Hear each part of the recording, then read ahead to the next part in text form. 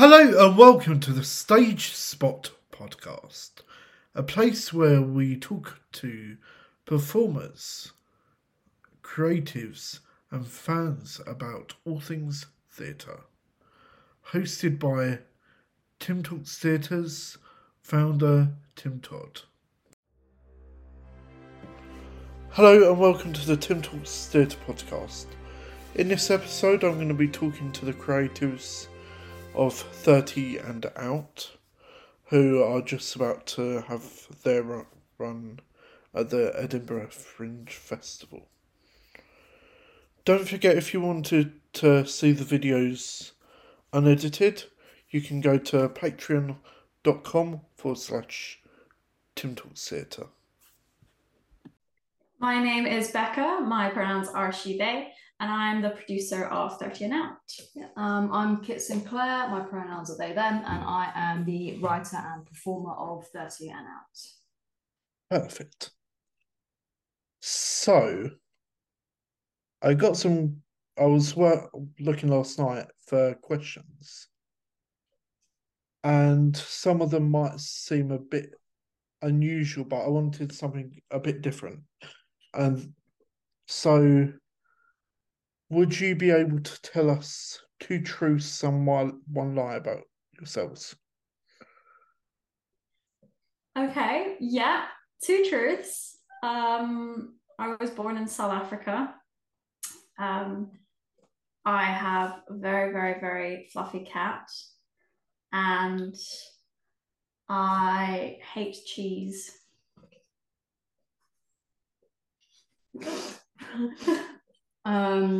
I used to be a chef. I was born in America and I dislike dogs. That's brilliant, thank you. Would you be able to describe your show in 23 words? So specific. 23. Good luck with so that. Specific.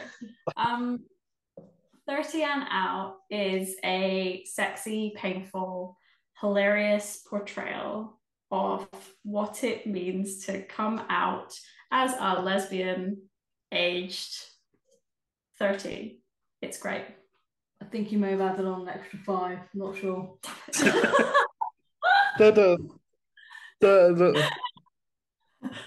I was trying to find some sort of different questions that weren't sort of like your Perfect. usual questions. And yeah, really fun. so, what are your sort of plans to get ticket sales? Sorry.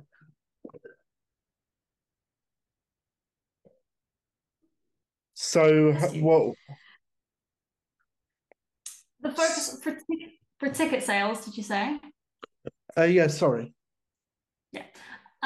So ticket sales, we're really focusing on like queer groups and the existing queer community in Edinburgh and Scotland. I'm from Scotland, so trying to tap into those networks. But also, we've been really lucky. We've had a sold out UK tour already. Went to Brighton, London, and Manchester.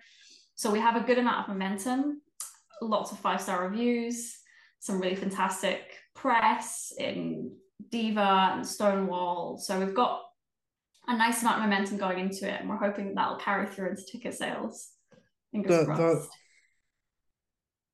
That's fantastic. I do feel like we need more shows for the LGBT plus community because there just aren't that many. Yeah, and the ones that we do have are often, telling a very limited story. So it's really nice to see different perspectives on the queer experience, I think. I think so many stories focus at the moment on kind of teenagers coming out. It's quite nice to have something that looks at what happens if you come out a bit later in life.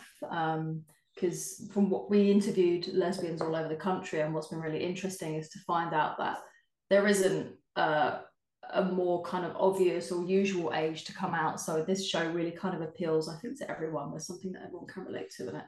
Yeah. Yeah, definitely. It's the coming out journey is not easy. Like I came out about 5 years ago, and I'm like 28 now. It's not like I came out like I know loads of people who came out when they were like 16 or something. Yeah. Everyone we spoke to says that they felt like they came out late, which I think is really interesting because obviously everything feels late because straight people don't have to come out. Yeah. So everything feels definitely. late compared to that. Yeah. And I think there is something kind of wonderful for anyone queer watching the show who has come out to relate and be like, oh, I really remember that, or feeling like a teenager when I came out in my 20s or 30s or 40s and kind of getting it all wrong. And it's really heartfelt and kind of painful but funny as well. And it's a really, really, really great show. It's really fun. It's lovely. Yeah. Definitely. What is the one thing that you'll sort of miss when you're away from home in Edinburgh? Oh, my cat. I'm really, really, really gonna miss my cat. Every day I keep going, can we just bring him, please? I don't know. Yeah. We'll be away for sort of nearly 5 weeks and I'm very attached to my cat. Yeah, I think same. I think I'll miss the cat. Yeah, and also probably our flat really just yeah. But it's fine. We've got lovely space in Edinburgh. We've been very lucky to get a nice flat in Edinburgh, so we're just gonna try and make a new little home up there for a few weeks. Yeah, but I'm really Definitely. excited for the tap water. The water in Edinburgh tastes fantastic compared to the crap in London. Yeah, it's like down here in Kent, it's all really chalky and it's not the best. So, aside performing, what are you sort of looking forward to do while you're in Edinburgh? I love the gardens, the botanical gardens in Edinburgh are really, really nice and a really nice way to just kind of get away from it all. And Edinburgh's just got some great coffee shops as well. And I'm a sucker for a good bougie coffee shop. So that's sort of what I'm looking forward to. And kind of taking myself out of the Fringe for a bit. I'm the opposite. I've not done the Fringe before, so I'm excited, maybe a bit naively excited to like throw myself into the Fringe and really experience what it's like to have that many theatre people squished into one space. You'll be in a coffee shop or in the gardens. Yeah, definitely. There's loads of like well-known shows now that have sort of done really well at the Fringe, then gone on to like the West End, onto Broadway, etc., etc. So I don't know the best way to say it. Out of those shows, do you know the shows I sort of mean, like Six, The Play That Goes Wrong, and all those sorts of things? It's just amazing, sort of what you can get from the Fringe, all the atmosphere, the following, and then go on to it. It's incredible. Yeah, agreed. Yeah, that's always the goal, isn't it? Yeah. So if you took over programming for a venue at the Fringe, what would your perfect lineup be like for shows, comedians, musicals? Good question. That's a really, really good question. Oh, that's. I mean, I like a mix of queer. I probably will be a focus on queer stories, being both lesbians. I'd like a mix of kind of lesbian comedians, but also some more, like I said, like alternative perspectives on being queer. So there's a show that we looked at that looks at being queer and Asian and coming out to your family who are Asian and what that looks like. There's different shows that look at kind of queerness, disability, which I think it would be really interesting to see to be able to go to one venue and know that you're going to see queer theatre or queer shows, but know that you're going to see it from a different angle every time. I would definitely focus on queer and also accessibility led. So I would really want to ensure that most of the shows were captioned. That's something that our show is creatively captioned, and it's the whole way through the run. Every show is captioned. Yeah, so I would focus on that. And in terms of actual like people, some of my dream lineup would probably be Richard Gadd. I think Richard Gadd's work's amazing. Catherine Bohart, Chloe Petts in terms of comedians. I'm not a huge musical fan, but Six is pretty cool. Or like Mincemeat, Operation Mincemeat. Yeah. Yeah, I just think for me, like really exciting theatre. It's kind of the work that Bryony Kimmings does, which kind of breaks form. I think it would be a front runner in my lineup. I mean, Bryony Kimmings was part of the inspiration for this show, Yeah. so I feel like watching this show feels a bit like the Bryony Kimmings show. Yeah. Well, I was going to say being inside an ADHD mind, because it's been made by someone with ADHD, and in that way that Bryony Kimmings switches up the form every 3 minutes. We've got a show that like does that. It's always nice to see form challenging work. Yeah. That's great. And what else are you sort of looking forward to? Like, I don't know, this is sort of off the cuff. Like, what are you most excited about? People that see your show, that they get to experience, sort of thing, because well, I think what we've found is that whilst this is a show about lesbian identity, the audiences, lots of audience members are coming away from it saying that they've really got quite a lot from it, including straight audiences, including kind of gay male audiences, people whose stories aren't directly being represented. So I'm really excited to fill rooms with people who can go on that journey with us, and then at the end of it feel really, really moved. And of course, things like accessibility, knowing that we've put the work in. The captions are creative, so they're embedded into the design of the show. At some points you interact with them, they kind of represent what's happening on stage. And I think that's a really exciting thing for a deaf audience member to be able to experience. We designed it alongside a deaf access consultant who's amazing. So I'm excited for the accessibility and the relatability, I think. Yeah, I think one thing that's been so nice is that people are leaving the show with a sense of community. So people are seeing themselves represented in the show, but people are walking out and discussions are forming, and people are reaching out to me after the show, and it's been nice to be able to connect and make new friends. And one thing that we talk and touch on in the show is that how difficult it is to find your own community within the LGBTQ world. Like sometimes it's quite hard to find friendships, and I think this show does that. So I'm really looking forward to the conversations after the bar and talking to people and seeing what's hit them, what they've related to in the show.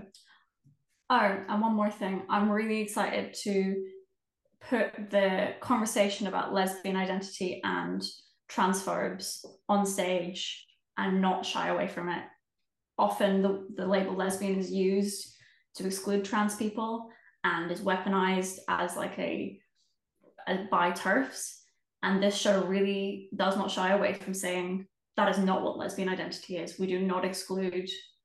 That is not what lesbian identity has ever been about.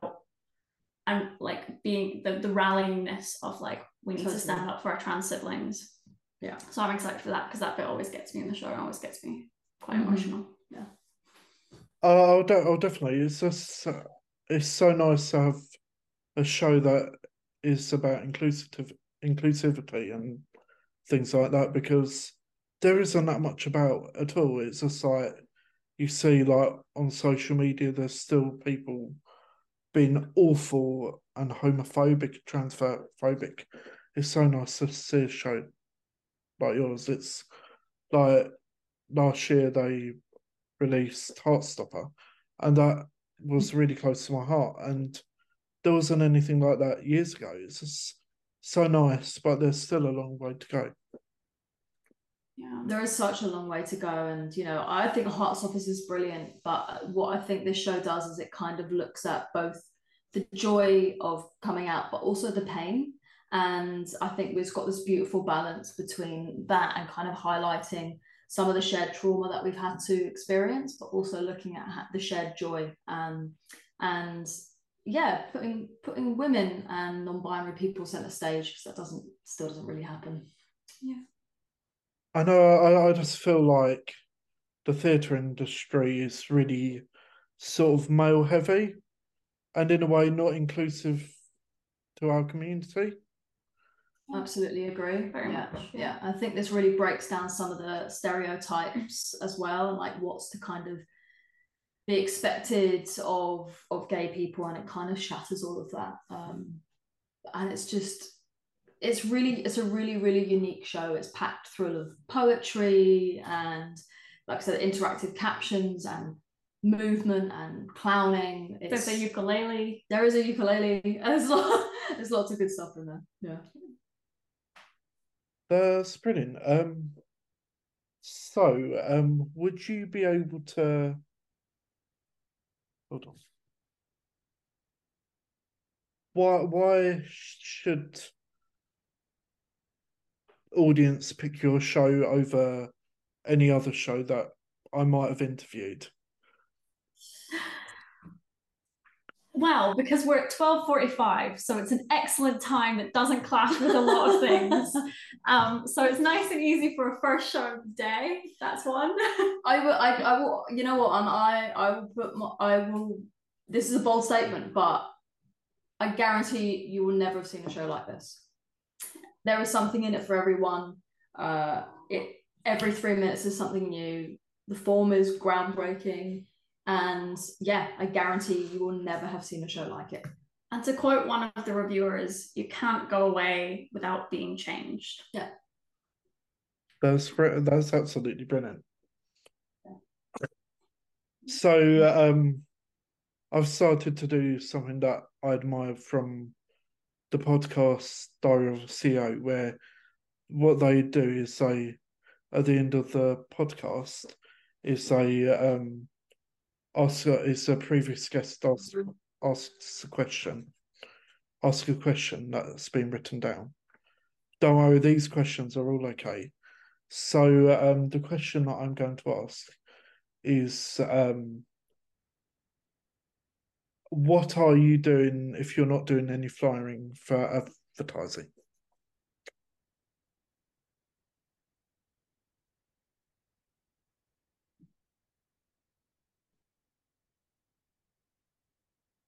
Can you hear me still, just out of interest? What we're doing, we aren't doing any flyering. We're doing social media adverts, which I know is not accessible to everyone because it costs money. We're tapping into the community structures that exist already in Edinburgh. So for us, it's the queer community. For other people, that might be the deaf and disabled community. I mean, that's also partly us as well. Use the infrastructure use the infrastructures that are in place. There are community organisers already operating in Scotland. Speak to them, find them, speak to them, build connections. Yeah, and we're looking outside of, well, we're looking at Glasgow as well and tapping into like groups that already exist there. Yeah, and I hope that they'll come along. Yeah. Well, I think your show sounds absolutely brilliant.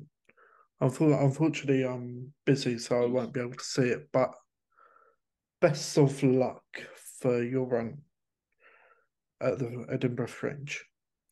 Thank you so much. Thank you. Thank you.